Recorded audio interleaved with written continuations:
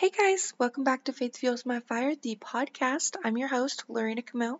Today's episode is a Bible study on part 2 of chapter 8 of the book of John. If you haven't checked out the previous chapters, I have all of my Bible studies and study guides included on my Facebook group. It's called Faith Fuels My Fire. You can go on Facebook and type in the search bar, Faith Fuels My Fire, or I'll also have it linked in the show notes here. Just click on that link, request to be in the group. Once you're added in the group, you'll go on the Units tab and you'll see all of my previous Bible studies and the study guides included. Alright, so before we get into this Bible study, I did want to say a quick prayer. So if you would please just close your eyes and pray with me. Lord, I pray that you lift up every single person listening to this right now, Lord. I pray that you give us knowledge and understanding to know exactly what it is that we're reading and how to implement it in our daily life. I pray that you use us as a vessel for your work and work through us to make an impact in other people's lives. I pray that you open up our eyes to see the truth of your words, and you open up our ears, our mind, our hearts, and our souls to you, Lord. And I pray that you lead us, guide us, and direct us in every aspect of our life, and that you make our paths straight and our God-led calling very clear, and that you let us know exactly what it is that you want us to do, Lord. I love you so much. In Jesus' name, amen. Alright, so I'm going to continue reading where we left off, starting at verse 31 of chapter 8. To the Jews who had believed him, Jesus said, "If you hold to my teaching, you are really my disciples. Then you will know the truth, and the truth will set you free." They answered him, "We are Abraham's descendants, and have never been slaves of anyone. How can you say that we shall be set free?" Jesus replied, "I tell you the truth. Everyone who sins is a slave to sin. Now a slave has no permanent place in the family, but a son belongs to it forever. So if the Son sets you free, you will be free indeed. I know you are Abraham's descendants, yet you are ready to kill me, because you have no room for my word. I am telling you what I have seen in my Father's presence, and you do what you have heard from your father." "Abraham is our father," they answered. "If you were Abraham's children," said Jesus, "then you would do the things Abraham did. As it is, you are determined to kill me, a man who has told the truth that I heard from God. Abraham did no such things. You are doing the things your own father does." "We are not illegitimate children," they protested. "The only father we have is God himself." Now I'm going to stop right here and discuss these verses with you guys. Okay, so in verse 31 he said that if they hold to his teaching, then they're really his disciples, and the truth will set them free. And they automatically were saying, how can you say that we shall be set free because we're not slaves to anyone? And he says here in verse 34 that everyone that sins is a slave to sin. We are dead in our sin and we are alive in Jesus Christ. And whenever we ask Jesus Christ to come into our heart and forgive us of our sins, then we have eternal life. And he says that a slave has no permanent place in the family, but a son belongs to it forever.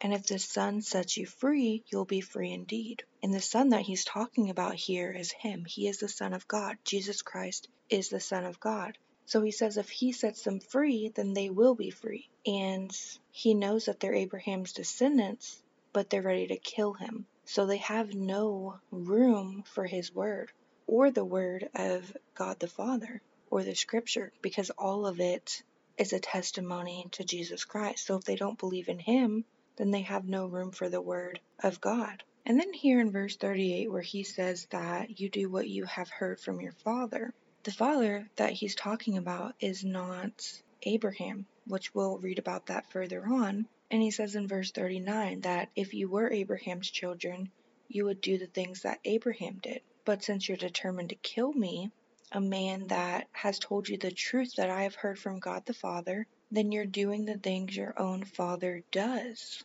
And then they say here that the only father they have is God himself. And I'm going to continue reading at verse 42, and it says, Jesus said to them, "If God were your father, you would love me, for I came from God and now am here. I have not come on my own, but he sent me. Why is my language not clear to you? Because you are unable to hear what I say. You belong to your father, the devil, and you want to carry out your father's desire. He was a murderer from the beginning, not holding to the truth, for there is no truth in him. When he lies, he speaks his native language, for he is a liar and the father of lies. Yet because I tell the truth, you do not believe me. Can any one of you prove me guilty of sin? If I am telling the truth, why don't you believe me? He who belongs to God hears what God says. The reason you do not hear is that you do not belong to God. Alright, so I'm going to stop right there and discuss a few things with you guys here. So the father that Jesus told them that they had is the devil. He says in verse 42 that if God were their father, that they would love him because he came from God. And anyone that loves God the Father also loves God the Son. And in verse 43 he says, his language is not clear to them because they're unable to hear what he says. Their father the devil, his native language is lies. And God's native language and Jesus Christ's native language is a truth. And so that's why they're unable to hear what he says, because they don't understand the truth. Their heart is full of deception and lies and hatred. And that is the spirit of the devil, not the spirit of God. They don't have the spirit of God. And they won't be able to obtain the Holy Spirit once Jesus goes back to heaven, because they don't believe in Jesus and they don't love Jesus. They don't love God.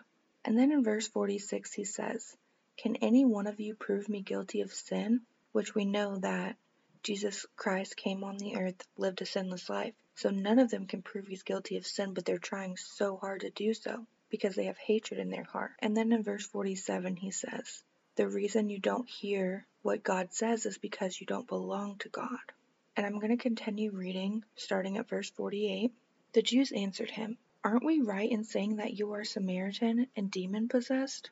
I am not possessed by a demon, Jesus says, but I honor my Father, and you dishonor me.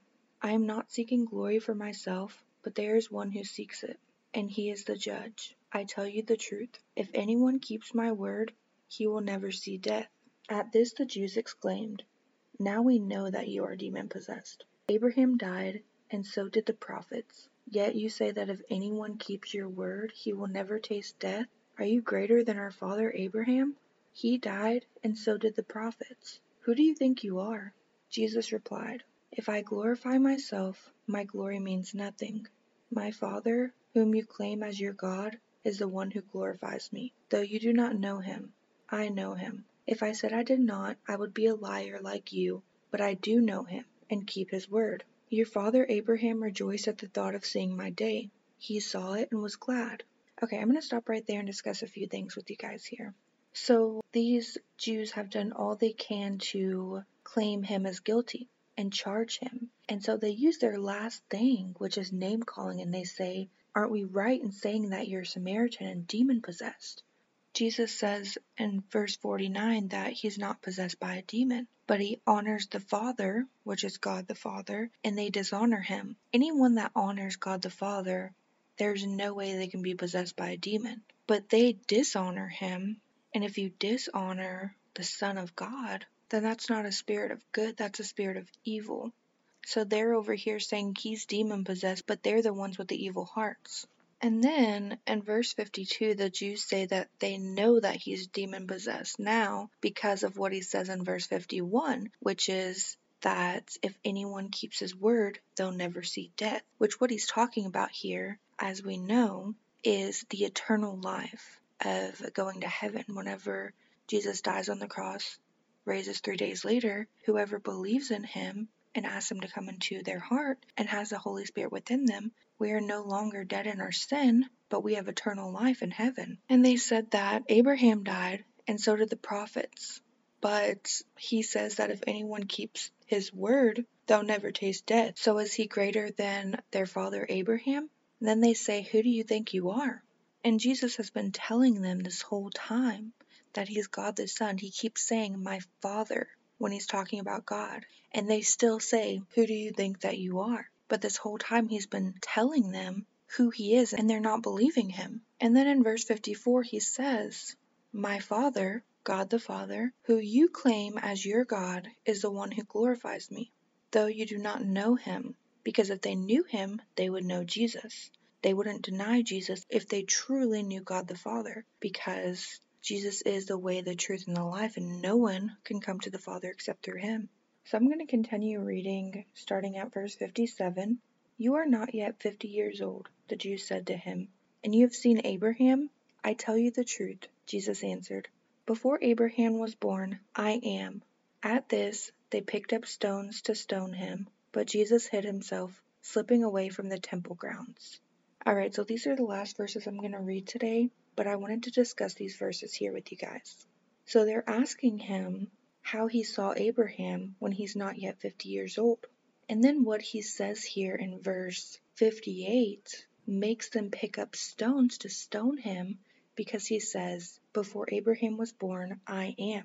And the statement right here of I am is him claiming to be the eternal God. And the Jews automatically knew this from the scriptures, that that's what he was claiming. That's why they took the stones to try and stone him. The phrase that he used here was him saying that he is the eternal God, which we know it's God the Father, God the Son, Jesus Christ, and then once Jesus goes back to heaven, God sends God the Holy Spirit to counsel us. And whenever he uses that phrase before Abraham was, I am, he's saying that not only did he exist during Abraham's time, but before Abraham's time and after Abraham's time. And I'm going to read Exodus 3:13 through 14 because the great I am that Jesus is claiming to be is the voice of the covenant God of Israel that was revealed at the burning bush, which is in Exodus. I'm going to read that real quick here. Moses said to God, suppose I go to the Israelites and say to them, the God of your fathers has sent me to you. And they ask me, what is his name? Then what shall I tell them? God said to Moses, I am who I am. This is what you say to the Israelites. I am has sent me to you. And Jesus actually says this phrase, I am, 3 different times in this chapter. He says it here that we see in verse 58. He also says it in verse 24 of chapter 8 that we read on the last Bible study. He said, I told you that you would die in your sins if you do not believe that I am the one I claim to be. And then also in verse 28 he says, when you have lifted up the Son of Man, then you will know that I am the one I claim to be. So he's saying it a few different times here. He is the great I am. And because these Jews think that they know the scriptures so much, they automatically knew what he was referring to from Exodus, the great I am. And so because they took that claim as blasphemy, they took stones and wanted to stone him. But he hid himself because his hour had not yet come. And until his hour came, he was protected. Alright, so that concludes our Bible study for chapter 8 of the book of John. I love you guys so much. I will see you guys next time. Bye, guys!